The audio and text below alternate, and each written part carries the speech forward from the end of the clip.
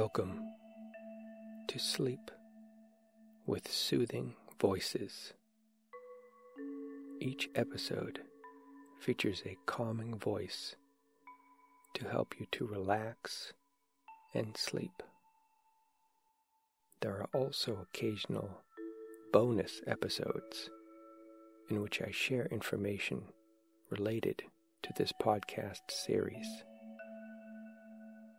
And now, enjoy another session of Sleep with Soothing Voices.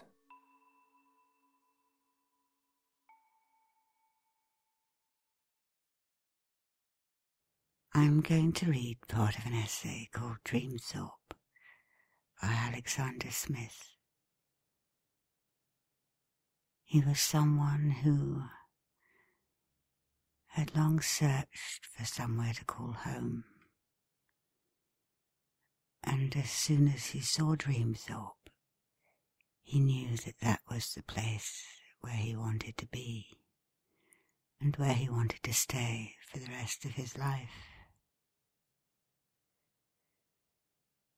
It matters not to relate how or when I became a denizen of Dreamthorpe. It will be sufficient to say that I am not a born native, but that I came to reside in it a good while ago now. The several towns and villages in which in my time I have pitched a tent did not please for one obscure reason or another. This one was too large, t'other too small.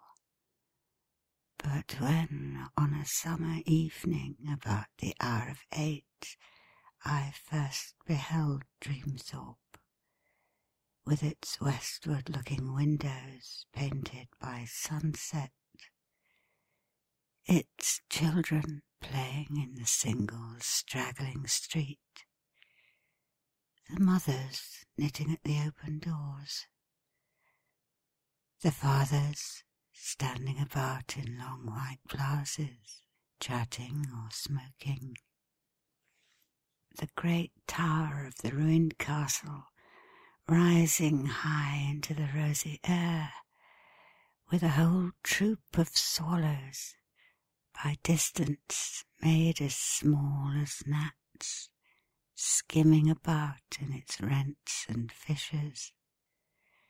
When I first beheld all this, I felt instinctively that my knapsack might be taken off my shoulders, that my tired feet might wander no more, that at last on the planet I had found a home. From that evening I have dwelt here, and the only journey I am like now to make is the very inconsiderable one, so far at least as distance is concerned, from the house in which I live to the graveyard beside the ruined castle.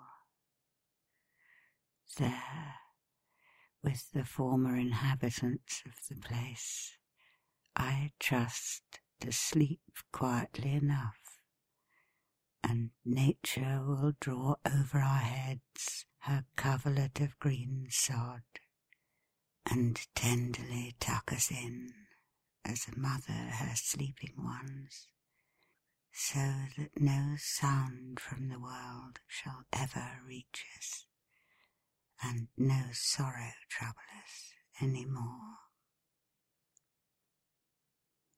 The village stands far inland, and the streams that trot through the soft green valleys all about have as little knowledge of the sea as the 3 years' child of the storms and passions of manhood.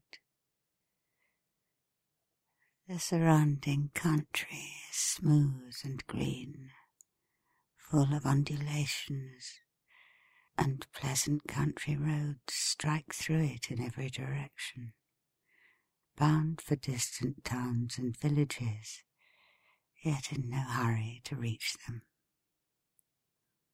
On these roads, the lark in summer is continually heard. Nests are plentiful in the hedges and dry ditches, and on the grassy banks and at the feet of the bowed dykes, the blue-eyed speedwell smiles its benison on the passing wayfarer. On these roads you may walk for a year and encounter nothing more remarkable than the country cart. Troops of tawny children from the woods, laden with primroses, and at long intervals, for people in this district live to a ripe age, a black funeral creeping in from some remote hamlet. And to this last, the people reverently doff their hats and stand aside. Death does not walk about here often, but when he does, he receives as much respect as the squire himself. Everything round one is unhurried, quiet, moss-grown, and orderly. Season follows in the track of season, and one year can hardly be distinguished from another. Time should be measured here by the silent dial, rather than by the ticking clock or by the chimes of the church. Dreamthorpe can boast of a respectable antiquity, and in it the trade of the builder is unknown. Ever since I remember, not a single stone has been laid on the top of another. The castle, inhabited now by jackdaws and starlings, is old. The chapel which adjoins it is older still, and the lake behind both, and in which their shadows sleep, is, I suppose, as old as Adam. A fountain in the market-place, all mouths and faces and curious arabesques, as dry, however, as the castle moat, has a tradition connected with it. And a great noble riding through the street one day several 100 years ago was shot from a window by a man whom he had injured. The death of this noble is the chief link which connects the place with authentic history. The houses are old, and remote dates may yet be deciphered on the stones above the doors. The apple trees are mossed and ancient. Countless generations of sparrows have bred in the thatched roofs, and thereon have chirped out their lives. In every room of the place, men have been born, men have died. On Dreamthorpe, centuries have fallen, and have left no more trace than have last winter's snowflakes. This commonplace sequence and flowing on of life is immeasurably affecting. That winter morning when Charles lost his head in front of the banqueting hall of his own palace, the icicles hung from the eaves of the houses here, and the clown kicked the snowballs from his clouted shoon, and thought but of his supper, when at 3 o'clock the red sun set in the purple mist. On that Sunday in June, while Waterloo was going on. The gossips after morning service stood on the country roads discussing agricultural prospects without the slightest suspicion that the day passing over their heads would be a famous one in the calendar. Battles have been fought, kings have died, history has transacted itself, but all unheeding and untouched. Dreamthorpe has watched apple trees redden and wheat ripen, and smoked its pipe and quaffed its mug of beer, and rejoiced over its newborn children, and with proper solemnity carried its dead to the churchyard. As I gaze on the village of my adoption, I think of many things very far removed, and seem to get closer to them. The last setting sun that Shakespeare saw reddened the windows here, and struck warmly on the faces of the hinds coming home from the fields. The mighty storm that raged while Cromwell lay dying made all the oak woods groan round about here, and tore the thatch from the very roofs I gaze upon. When I think of this, I can almost, so to speak, lay my hand on Shakespeare and on Cromwell.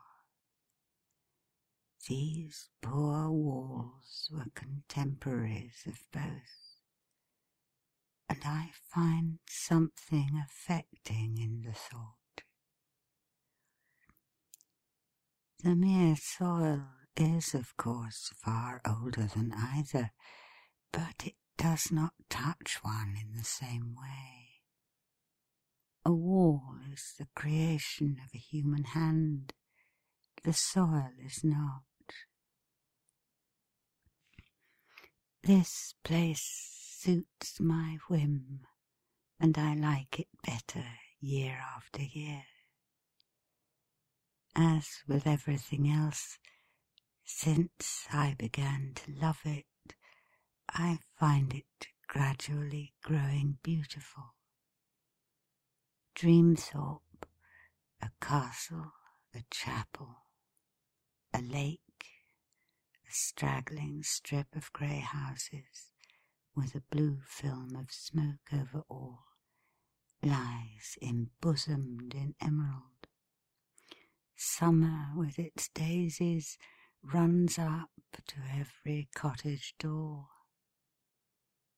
From the little height where I am now sitting, I see it beneath me.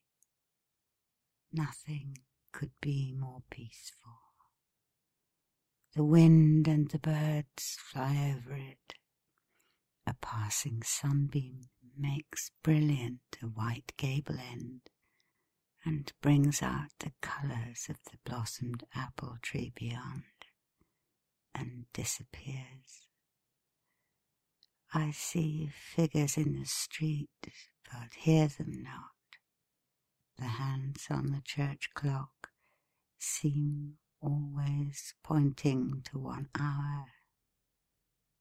Time has fallen asleep in the afternoon sunshine.